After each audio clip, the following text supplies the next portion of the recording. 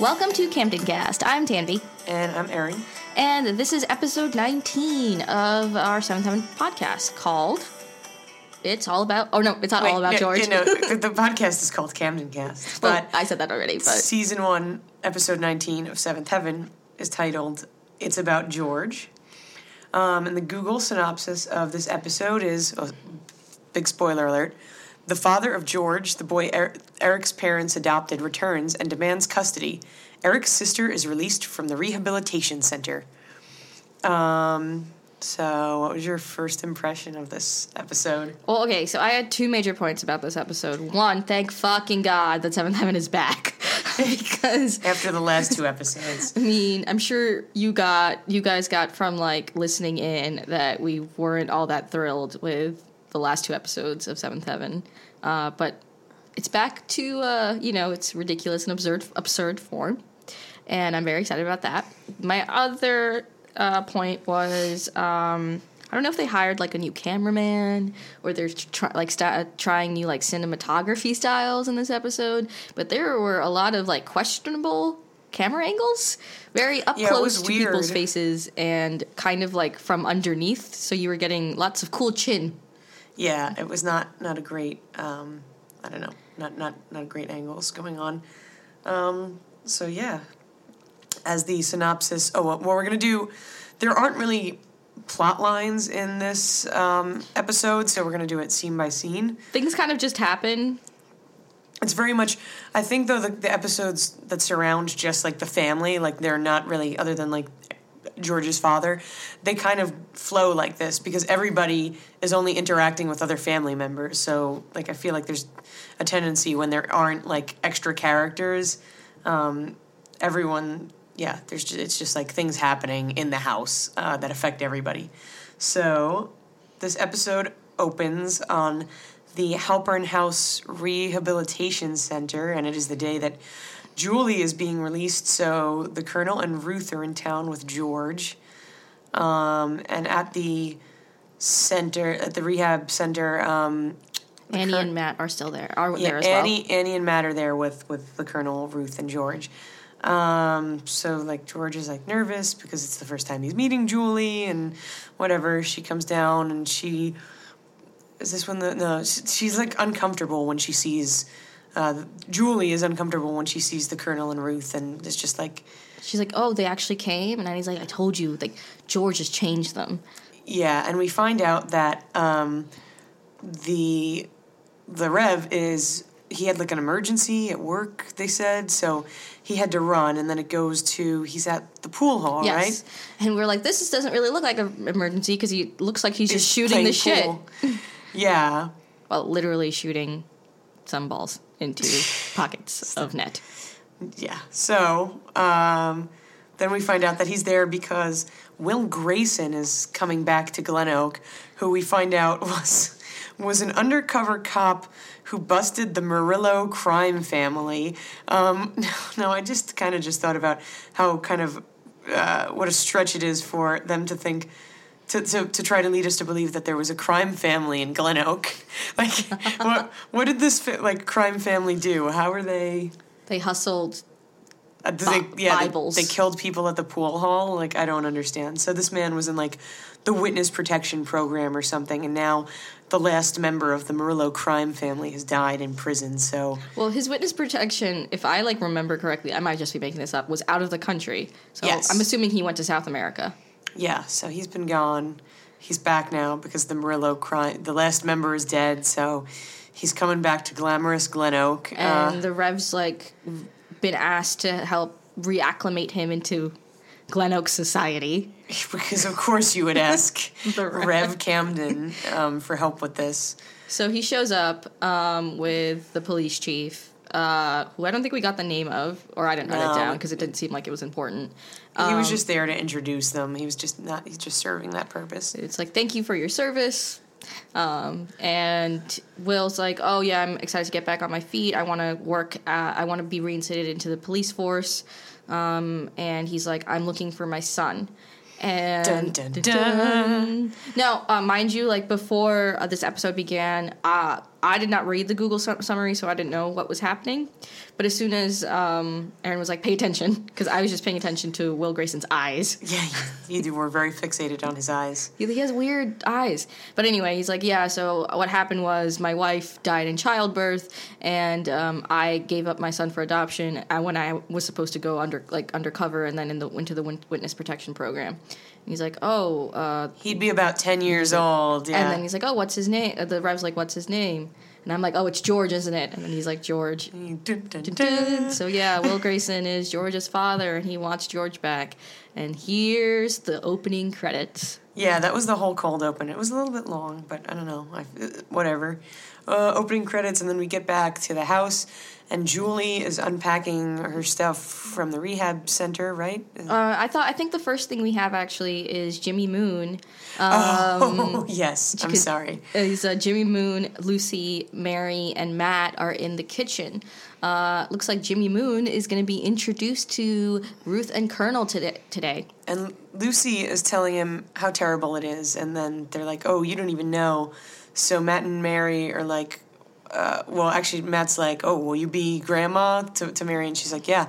So they do this, and they're like, oh, we'll show you what it's going to be like. And they have this little dialogue where Matt's like, oh, so you're the insect that's dating my granddaughter. And he's got a breadstick in his mouth. And like pretending that it's a cigar. It's a cigar.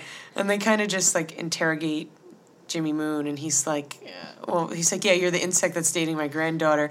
And then Jimmy Moon is like, hey, and Mary's like, oh, hey is for horses, young man. And then the Matt as the Colonel goes, oh, you're quiet, and Mary as Ruth is like, oh, quiet boys are shifty. I think you're shifty, Mr. Moon. Yeah. And like there's this whole thing, and then Jimmy Moon goes home because he doesn't actually meet them on this day. I guess he's so intimidated by the quote unquote spot on impressions that Matt and Mary have done. Lucy thinks this is all hilarious and is doing like, nothing. Oh my God, your guys' impression is so on point.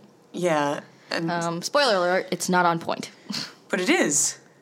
Oh, wait. Their actual the dialogue ends up being exactly what the Ruth and Colonel eventually say to Jimmy Moon, but their voices and their kind of mannerisms are not spot on. So then we get the scene where Julia's unpacking at the house. She's staying in Lucy and Mary's room, and the Colonel and Julie walk in. Ruth. Oh, sorry. The Colonel and Ruth walk in. You have a problem with people's names. I really do have a problem with people's names. And I don't even know what they say other than Julie is just like, oh, I'm so uncomfortable being around, because she thinks it's like the Ruth and Colonel of old, and that they're going to be furious with her, and that, her being an alcoholic is her fault, and that they're going to be so hard on her. So she's very timid, and they kind of confront her, and they're like, what are you going to do with your life now? You can't stay and live with your brother forever. So she's like, it's the first day out of rehab, like, chill out. But that's not how she says it. No, she goes, it's the first day out of rehab. Chill out. For some reason, she whisper for this entire scene, Julie is whisper talking because maybe she's hoping her parents won't actually hear what she's saying. But I think it was like a choice by the actor to be like, I'm going to show the audience how timid I am, how like afraid I am of my parents, and the best way to do this is to whisper talk anytime I'm with my parents, because anytime she has a scene with somebody that isn't the Ruth or the Colonel, she's talking in her normal voice, but anytime she's with them, this is the only scene she did it in. When she's like trying to portray that she's afraid of them, she's like, thanks, Mom. So, yeah, they basically suggest that she come back to Buffalo with them because they have an extra room. So, that they'll help her get back on her feet and kind of be there for her. Well, there's a line where I think the Ruth. You said that before, too. You're like, the Ruth and the Colonel. My bad. When Ruth says, oh, we won't even notice you're there, and Julie goes, yeah, like that's the usual. You never notice I'm there. I thought she said I bet. I bet. I bet. So anyway, it was a weird scene. It was weird. The next thing I have, nothing really happened in the scene. It's in the garage, and Simon is sitting in the garage reading a comic book. He's reading The Human Torch. Yes, and the only thing I wrote about it is that George and Simon are competing for the worst hair of 1997 because George still has this awful mullet, but then Simon also has like a mop of, I don't really know, it's like not even a bowl cut. It's bad. They're both bad. I don't even know what they say to each other other than George ruins the end of the comic book for Simon. Yeah, I was like, come on, spoilers, George. It's really just, I think, to establish that there's still some sort of, like... tension. Between Simon and George. Especially now that George is Uncle George. Yeah. Oh, yeah. Is it when he tells... Yeah, so George is like, you should just start calling me Uncle George. And he's like, you can call me... I'll call you Uncle George when you gain my respect, which will be never. Yeah. So then we have this great dinner table scene in which... the Rev is telling this story about a time when he was a child and the Colonel took him and Julie to Disneyland, and he was like, oh, well, we were about to leave, but the Colonel realized no trip to Disneyland is complete without a picture with Mickey Mouse, and we went up to the man in the Mickey Mouse costume, and he said that he was on his break, and then, the Colonel started yelling at him about what kind of employee he was or what kind of soldier he was, that he wouldn't pose for a photo or whatever, and then they say that the person in the Mickey suit said that that the Colonel was like really bugging him, and I just want to say that is entirely implausible because I'm pretty sure that person would be fired, and that the people like that work at Disney, as long as they're like in sight of patrons, that they are not on a break. Oh yeah, like, that's what I was gonna say. I was like, if an employee of Disney is on a break and they're like in a costume. They have to be out of sight. Yeah, they have to be out of sight, or they have to be out of the costume. And I don't think that anyone in a costume would say to a patron that they're bugging them either. That person probably was tortured later, like in Walt's secret chambers. But so probably made to go on like the what is that ride around? No, it's a small world. It's a small world. And then Julie totally, everyone's laughing about this, and then Julie kills the mood, and she's like, yeah, well, George, maybe the Colonel will take you to Magic Mountain and beat up Bugs Bunny for you. And for some reason, even though they just told a story where the Colonel, like, threatened to beat up Mickey Mouse. Not even threatened, they actually got into fisticuffs. Oh, yeah, no, that's how the story ended. Yeah, he actually ended up fighting Mickey Mouse. But for some reason, suggesting that the Colonel would do it to a different character at a different theme park, like, everybody was like, not cool, Julie. Like, that just got silent. And Annie Camden comes to the rescue, and Annie Camden, as a 5-year-old, returns, because this entire episode, she's like... Honestly, the entire series, other than, there's one scene where she's, like, a little bit of an adult, but she's always a child. She's always just, like, excited about something. Bouncing on her feet and making all these, like, expressive, weird faces, and... easily excited by literally anything, but she's like, I'm building you a boat. Yeah, she's like, Colonel, I'm building you and George a boat, because apparently Annie Camden can do anything. They have apparently. Well, she said she got a boat building kit. What was it called? The Ahab schooner. Yeah. So everybody ends up going outside to look at this boat that's being built, and we have a scene with Julie and Eric. Where they have like a heart-to-heart, and Eric kind of tells Julie... Again, he says, like, oh, well, Mom and Dad are different since George, which everyone keeps repeating, but I don't really feel like it's not really reflected in their behavior or their characters. The only note I have... there's a couple of notes I actually have on the sheet, but the only one that I have in caps lock written down is extra thirsty. So apparently Julie wants the D, and by the D, I mean the drink. Yeah, I wrote that Julie's thirst is real, so... I guess it's really hard, obviously, as, a recovering alcoholic for her... to be around her parents who... are very triggering. Are stressing her out, I guess, yeah. And, and this is when Eric reveals the story about Will Grayson and George. Yeah, so he tells Julie, and then... Yeah, that's I don't know. That's really it. But he says the title of the episode. Yeah, so it's the first time it's said. It's not, but not the last. No. He goes like, I think Julie like senses something's wrong, and she's like, oh, what is it? And he goes, it's about George. So which is usually when they end. You should always end a show or end a movie or whatever as soon as the title is said. It's done. You should just never say the title. So. Then whatever he tells her, but then we cut to everybody else in the families outside looking at, as I wrote down, busted ass boat. So Annie's not very good at building this boat kit, and so I guess she's not good at everything, as we said before.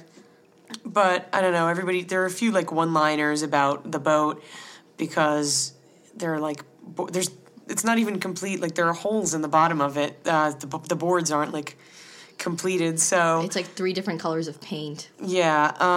And then like George asks the Colonel if he's allowed to laugh, and George is not allowed to laugh, but everybody else. Ruth actually gets the biggest kick out of this because she does not stop cracking up this entire scene. But there's a lot of fake laughing. We specifically have to know that Lucy's fake laughing is the worst. Yes. As is everything else about Lucy. Yeah. So anyway, that's that busted ass boat. Then we get a scene that it's in Mary and Lucy's room, and Julie is sitting on one of the beds with Ruthie on her lap, and both Lucy and Mary are sleeping on the floor. And they're kind of like, Julie's just like, asking them about their personal lives or whatever. And then when the scene ends, Ruthie gets into, presumably George is in Ruthie's bed and with Simon. And then Ruthie climbs into the other bed and Lucy and Mary are still sleeping on the floor. Which doesn't make any sense. Right. Like if anybody should be relegated to the floor, it should be Ruthie. So like Mary and Julie should be in the beds and then Lucy and Ruthie should be on the floor, but I don't know, again, making no sense. Ruthie probably like threw a little fit and got what she wanted. Like that's fair. That's fair. Like the queen she be. But I also feel like Ruthie doesn't have to have a bed all to herself. Like Mary could conceivably share a bed with Ruthie. I mean, if what's her face and what's his face? If the Rev and Annie can share a bed. Well, that's like a double bed. These are twin beds. That's fair, I guess. Yeah, that's fair. So then then it cuts like it's everyone's bedtime scene. So Ruth and the Colonel are in the Rev and Annie's room, and they're wearing the same. Well, Ruth at least is in the same kimono as she was in the first episode where they appeared. And following the Asian theme, not like the kimono is contrasted by. I called it a nightsuit, but it's not a nightsuit. It's like robe. It's a robe, and there's a dragon like all over the back of it, and then also on the front of it. So there's a Asian theme when the elder Camdens go to bed. Yeah. And then, of course, we get another hilarious scene of Annie and the Rev in Matt's double bed where they're like kind of laying on top of each other because it's not big enough for them, or full bed. I don't know. I think those might be the same size. But anyway, while they're like fidgeting around and like can't get comfortable, the Rev finally tells Annie like, "Oh, it's about George," although he doesn't say that. Yeah, but I got really annoyed with this scene. Well, 1, because of the weird camera angles, but 2, because the way that Eric decides to relay the story to Annie. He's like, okay, well, Will Grayson had a son, and this son was at this house. And, like, it was just, why don't you just fucking say it straightforward, like... George is Will Grayson's son. That's it. And he wants him back. Instead, he, like, makes it into this, like, contrived story, and then Annie's like, no, don't say it. Don't say it. Is it George? It's gonna build the suspense. I know, I'm just like, come on. We all know what's happening. But fine. I think that's it for, like, bedtime arrangements, because I think the next note that I have is she's wearing green pants. Oh, this is when Jimmy Moon and the Colonel and Ruth finally meet, and the first thing that I don't know, I think Jimmy Moon tries to make small talk with the Colonel. And he's like, oh, tell me about your military experience. Yeah, and the Colonel goes, let's can the spam and cut to the chase. And then they say exactly what Matt and Mary said earlier to him, and he reacts the same way, and he says, hey, he says, hey, so that it sets up it's contagious. It sets up Ruth to be able to say, oh, well, hay is for horses, young man. And then so on and so forth. So Aaron had mentioned... So do you want to say something about the pants, though? I mean, Lucy was wearing green pants in this scene. Oh, yeah, they weren't just, like, green, like, forest green. They were lime green. They were lime green pants, and... I feel like I might have owned that outfit, actually. And that's why it probably resonated with me so much. Offended by it. That's why. Because it just brought back memories for me wearing it. But I was going to say, you mentioned that, like, it might have been, like, Matt and Mary had, conspired with the Colonel and the Ruth. I mean, there's no other way that could right? Yeah, but like they don't. It's not really like resolved in any way. Well, it is resolved later on in the episode, but I mean, we never get any information as to how they knew the exact same dialogue or whether like the is that just their bit? Yeah, do they have like are they that like predictable? The next scene we have the next scene I have noted down, so you can stop me if we haven't, but is Ruth's outburst? Yeah. Yes. Wait, no, not Ruth's outburst. That's not what I have. I have Lucy and Jimmy Moon out on the sidewalk talking about what just happened. Oh yeah, and I forget what he. My ignorance. Yes, my victim to my own arrogance. Oh, or yeah. And he calls the Colonel a force of nature, and that how he like he got stuck in like a twister or something. Yeah, he's like he swept me up like I was in a twister. So I gotta say, like something that's so consistent in this show. Who writes Jimmy Moon's exactly, lines? Because Why it's don't perfect. It's perfect. Why aren't they writing everyone else's lines this way? But whoever, like Jimmy Moon's character and his dialogue is like the most consistent thing in the show. Other than like we can always count on Lucy storming out and like Jimmy Moon to have these like kind of beyond his dialogue's always like beyond his years, like these very like sage things that he comes up with. He always has like such a poetic way of saying things, and like it's very it's a lot of expression in his words, but the way there's no expression there. So it's such like a weird contrast, but I love it so much. It's like it works so well. Anyway, I just had to like say that. Oh, now the next thing I have is the grandparents finding out about George. Oh yeah. So that happens. The Rev wants to talk to them, and he's like, "Oh, let's go inside to my study."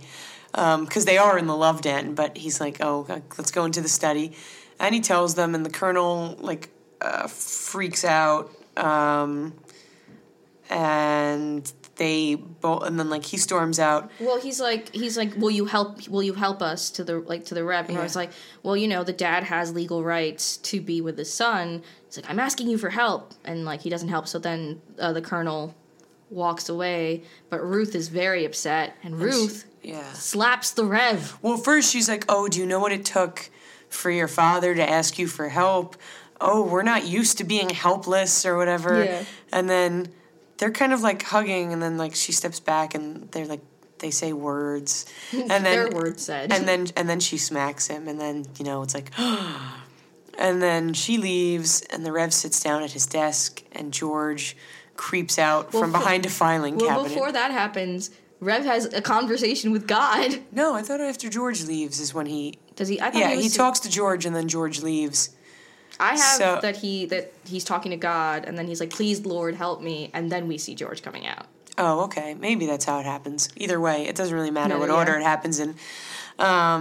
So the Rev is like, "Oh, God, help me," and then George comes out and he's like, "Oh, I knew this was too good to last.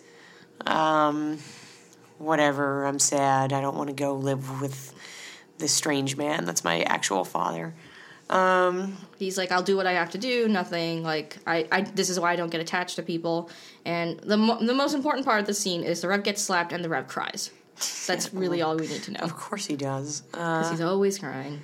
So the next thing I have happening is the Rev, George, and Will Grayson meeting at the pool hall. Well, I don't understand why the pool hall is the meeting place for everyone, but apparently it's like that's the social scene in Glen Oak. Also, I don't understand why they had to meet there at all, because, the Rev is sitting there with George, and he's like, "Okay, give this guy a chance." He gets there, and he sits down, and he gives this little, like, spiel about, I don't know, like, "Oh, we just need to get to know we'll get to know each other, and, we'll take it slowly. I don't want to, like, I don't know, overwhelm you." And George is like, "Okay, well, let's just get to it. Like, let's get out of here. I'll wait outside for you." And George storms away. Well, he didn't storm away, but just walked out. And then Will goes up to the Rev and he's like, "Oh, thank you so much for like doing this for me, blah blah blah." And something that Will says, like, kind of tips the Rev off, and he's like, "Oh no, George has run away."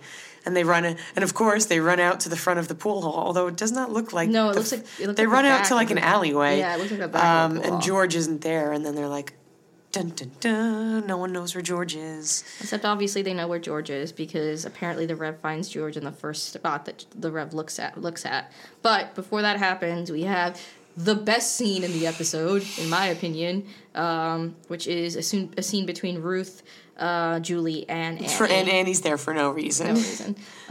So Ruth is really, really upset. Because George is missing. And also because he's like going to be taken away from them. And I think like Annie's trying to be comforting, and Julie does say something about, yes, I know that George is a nice boy or whatever, and I'm like, you have yet to have any conversations with George. How do you know anything about George? Yeah, so that was actually in the scene in the bedroom with Mary and Lucy, but she hasn't actually interacted with George other than when she got out of the rehab, when he introduced himself. And she also doesn't interact with him at all in the rest of the episode. Yeah. Oh, she's such a great big sister. Yes. So I don't even know how this kind of gets out of control, but Julie is being a little bit selfish. Yeah, she's like, oh, I know what happened. Ruth is like, this man doesn't even know George, and like he's a stranger. And then Julie's like, 6 months ago he was a stranger to you. And then Ruth goes off, and she's like, this is all your fault. Oh yeah, if we didn't have to come here because you were getting out of rehab, we never would have like run into this problem. And I'm like, I'm pretty sure if this guy wanted to track down his child, he would have he could have gone to the adoption agency and been like, where's my kid? If they hadn't had to come over and they were still in New York, the Rev would still have to meet with Will Grayson to help him reacclimate to being back in Glen Oak, and he would still have that same conversation being like, I'm looking for my son whose name is George. Rev would put two and two together and would be like, oh, he's in New York. And These very convenient plot devices, though, brought them all together in the one spot. So then Julie was like, while Ruth is kind of escalating this, Annie just is going, Ruth, stop it. Stop. Ruth, don't. and then Julie is like, yeah, Mom, you're right. I'm a loser. Well, you raised me, so take a bow. And Ruth is like, no, I didn't raise you like this. She's like, yeah, you're not the daughter I raised. And it was so heated.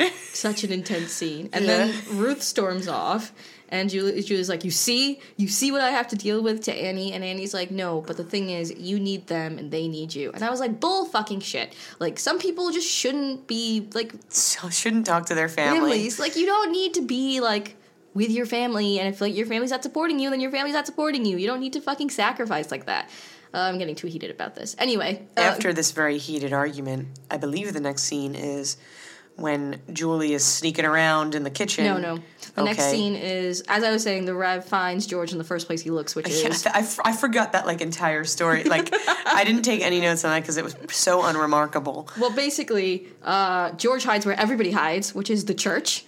And by hide, I mean he's stealing from the church. He's like standing in the Rev's office. That's probably the best place to go when you're trying to hide from the Rev.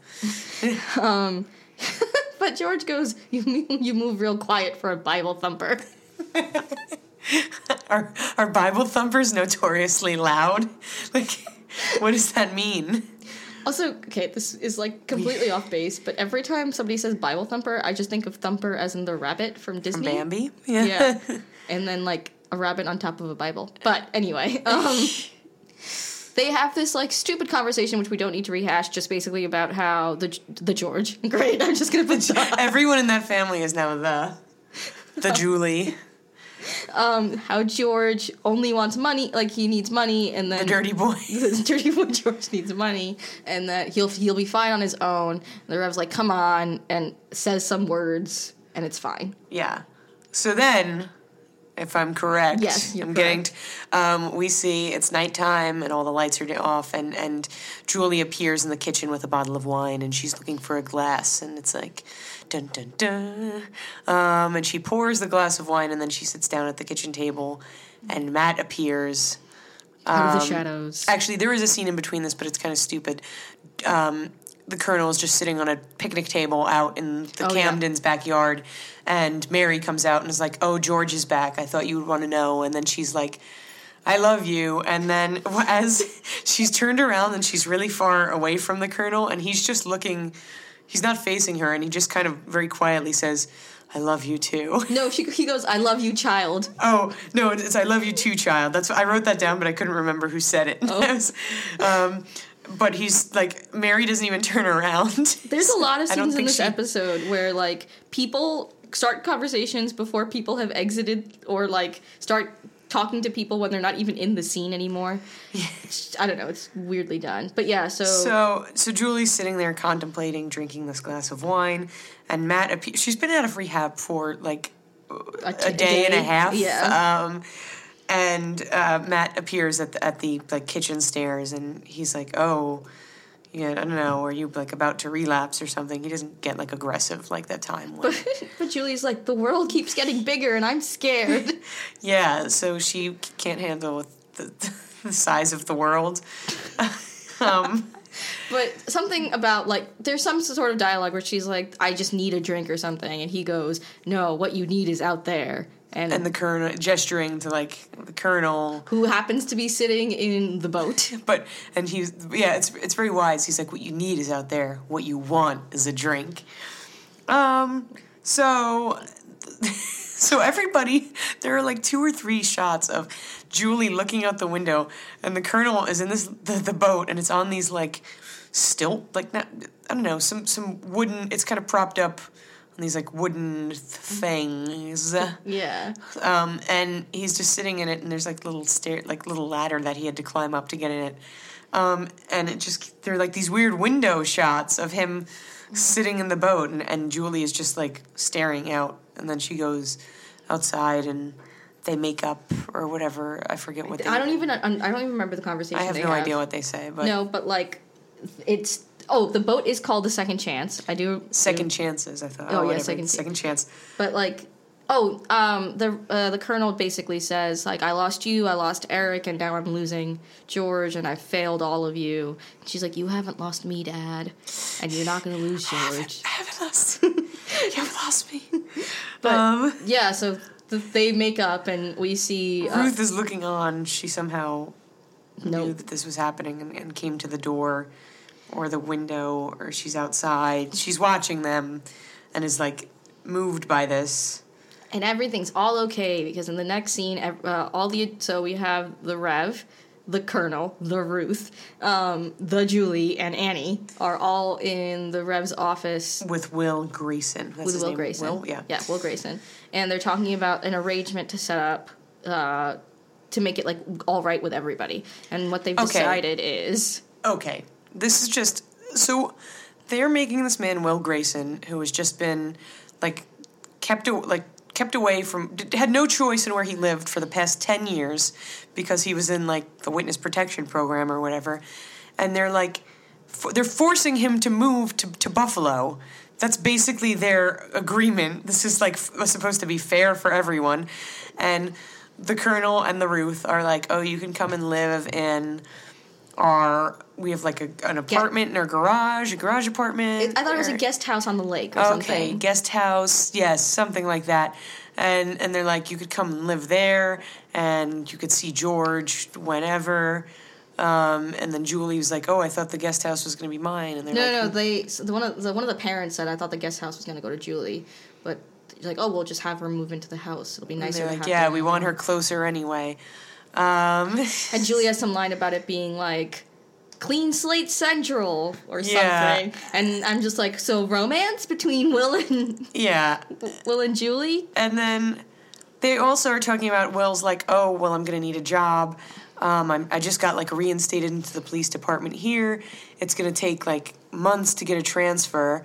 And then they suggest, like, oh, well, the Colonel's got connections, so I'm sure with his recommendation that, like, your transfer could be fast-tracked. And, like, first of all, like, municipal police departments operate independent of each other. You can't just transfer from Glen Oak, California to Buffalo. Like, this is not how this works. But he would have to probably undergo all of the same training that the Buffalo police do. But whatever. It's Seventh Heaven. In Seventh Heaven world, this is a thing that happens. And I just want to say that the fact that they think making this man move across the country to a kind of, like, I don't know, to, like, a horribly cold and snowy. Right, yeah, this is not this is not a fair, like, agreement for all of them. Like, this man just agreed, like, oh, okay, I'll just move across the country and live in these strangers' guest house so I can be with my son that apparently they say that he has, like, a legal right to regain custody of. Like, what? Who would agree to this? This is not... All right. Well, I just... The only note I have from this scene is the word blowhard, because Will Grayson keeps on calling the Colonel a blowhard. And that's really all that matters to me. I also have a note for future, like way later seasons. This is not the first time we will hear of the Buffalo PD. Ooh. Dun, dun, dun. Anyone who's actually seen the series all the way through knows where the Buffalo PD come in again. But I'm not going to spoil it for Tammy. Thanks, Cookie. That's pretty much... So then they're, like, getting ready... When they open the door to the study, all of the kids are out there, like, eavesdropping on, like, what's going on, and then all the kids they tell, like, yeah, they're like, oh, well, if you were listening, you should all be upstairs, like, helping get our stuff packed or whatever. So all the kids scatter, and then he's... Except for George, Lucy, and Jimmy Moon. Who the Colonel requests to see. Yeah. So... Lucy and Jimmy Moon go to the Love Den, and they have, like, this conversation with George, where George basically says, I will take the plane with Mom and Dad, because they're still my mom and dad, even though you're my father, but I can't drive with you, because they're my mom and dad first. I don't know. That's literally the scene. They're like, George, do you want to drive back to New York with Will Grayson, who is your father, or do you want to fly with the Colonel and Ruth? And he's like, they're my mom and dad. You are my father. Yeah, I'm gonna fly with my mom and dad because they're my mom and dad. You would think that they presumably also already bought him a plane ticket. So like, who wants to drive for days to get to New York? No, like, all right. So that was the point of that, which was pointless. Yes. The next scene is, which I think is completely stupid, but there was no need for the scene, especially because we didn't actually get. There was no resolution between Ruth and Julie, just the resolution with her and the Colonel. And then instead of, like, Julie and Ruth apologizing to each other, we get this stupid scene. Where Ruth is apologizing to Jimmy Moon for playing, like, a trick on, like, for acting the way that they did. And then the Colonel keeps calling him Jim. And Ruth keeps on calling him Mr. Moon. And the Colonel is like, oh, the reason we did this is because look at that angel-faced child. And I was like, who the fuck are they talking about? But I did write a note here, and I meant to say this in the past few episodes. I'm not exactly what episode I noticed it in. But Beverly Mitchell did cut her hair between, like, I don't know if it was the last episode or the one before that. She cut it in choices. Yeah, and it looks a lot better. So, you know, her face was framed a little bit better in this episode. Well, they were talking about an angel-faced child, and apparently that child is Lucy. I liked it better when the Colonel and the Ruth were not Lucy's biggest fans, but apparently now they're very protective of her. So they're like, so you understand, Mr. Moon, that, like, if anything happens to her, you know, they basically give Moon the shovel top. Moon, yeah. And yeah, and then another scene setting up the romance between Will and Julie Which I know doesn't... All right, let's talk about this at the end. So, yeah. But basically, Will and Julie are by the boat. She's really attached to the boat. He's volunteered to take the boat in the car with him because he'll have all this room because his son is not driving with him. He's like, oh, well, you know, this might be too forward. And Erin's like, oh, is he asking her out on a date? But no, he's just asking her to drive cross-country with him. And she says, yeah, that'd be great. Yeah, I thought she suggested it. I thought she said, like, oh, you might be lonely, but no, maybe he said that it would be lonely. So, yeah, and that's really... Oh, wait. Oh, God. No. Oh, God. This last scene is so cringeworthy. So, Matt and Mary... Wait, so Julie, the Rev, and Annie are in the kitchen, and Matt and Mary walk in, and Annie, I think, just goes... So why don't you show us? Yeah, and they're like, what? And Julie and the Rev basically say, like, we've heard a lot of, like, Lucy's, like, said a lot about your impressions of our parents, so go ahead and do it. So, for some reason... They're like, oh, what a madhouse. Like, they make the children entertain them, and they start just, like, kind of mocking them. But as they're doing this, of course, one of the oldest TV... tropes ever. Yeah. Of course, the people that they're making fun of, the Colonel and Ruth, walk in behind them, and they don't know. And, like, the Rev and Annie and, like, Julie's faces become, like, pale because they're like, oh, something horrible's gonna happen.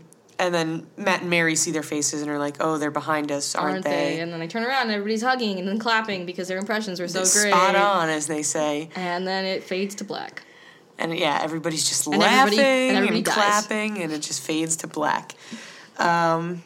So that's it. One thing that I have to say about this, because like I know what's coming, I don't think that Julie actually ever goes to New York. And if she does, it is extremely short-lived because she ends up living in Glen Oak. Like, in future seasons, she's in Glen Oak and has, like, a life in Glen Oak. So I don't understand. I don't think she ever went to New York, and it's just a big continuity error. I don't know why they suggested that. And then, well, you know what I think happens, right? She has this whirlwind romance with Will Grayson. Will breaks her heart, and then she has to move back suddenly to Glen Oak. Perhaps. I don't know. Because they clearly were setting up something between them. There were way too many, like, but it's not like we're ever going to get scenes in New York. Like, so... because of budget, etc. Well, I mean, they could just do, like, interior shots and, like, a soundstage. Well, anyway. So that was episode 18, 19? It's about George. It's about George. I'm going to give it... I feel like my rating, like, I've got, like, a weird... Since the last two episodes are so bad, I have trouble kind of, like, putting my finger on, like, the scale of, like, where are we? I can give my rating first if you want. Yeah, do that. Okay, I'm going to give it a 4.5. Okay. I'm going to give it a 4. Fair enough. Yeah, that seems about right. I think that's where I've been hovering, kind of. It was, like, a lot better than the last two episodes. Still not some of the best work that Seventh Heaven has done, but, like, a solid romp. Kind of like a run-of-the-mill for their kind of inter-family episodes. Right. So, yeah. I mean, I didn't scream or have a jump scare, which is usually the most important part, like, the most important part of my rating system. Yes. There's nothing so, like, shocking in this episode. So, yeah, again, like, subscribe, download, leave us ratings on iTunes, like us on Facebook, follow us on Twitter, @CamdenCastShow. Follow us on Tumblr, camdencast.tumblr.com. Yeah. And keep listening. Please keep listening. We're, like, very close to the end of the season. I've just seen, like, the Amazon Prime summaries of the next 3 episodes, which is the last 3 episodes of season 1, and very exciting things are coming up. And I'm also just very excited for season 2 because I think that's when you get some... I feel like there's more character development in season 2 than there has been in season 1, other than, like, Lucy's character is fully developed and everybody else we really don't know much about. And also stay tuned because we're about to have some guest stars on this show. We've had a few people show us, a handful. Full of people show interest in coming on, and I think with the end of season 1 and the beginning of season 2, we're going to have... It's an appropriate time. Guest stars come in, and maybe you want to be a part of that too. And if so, send us an email. Well, if it's feasible, yes. CamdenCast@gmail.com. We cannot pay for transportation, so you'll have to provide your own.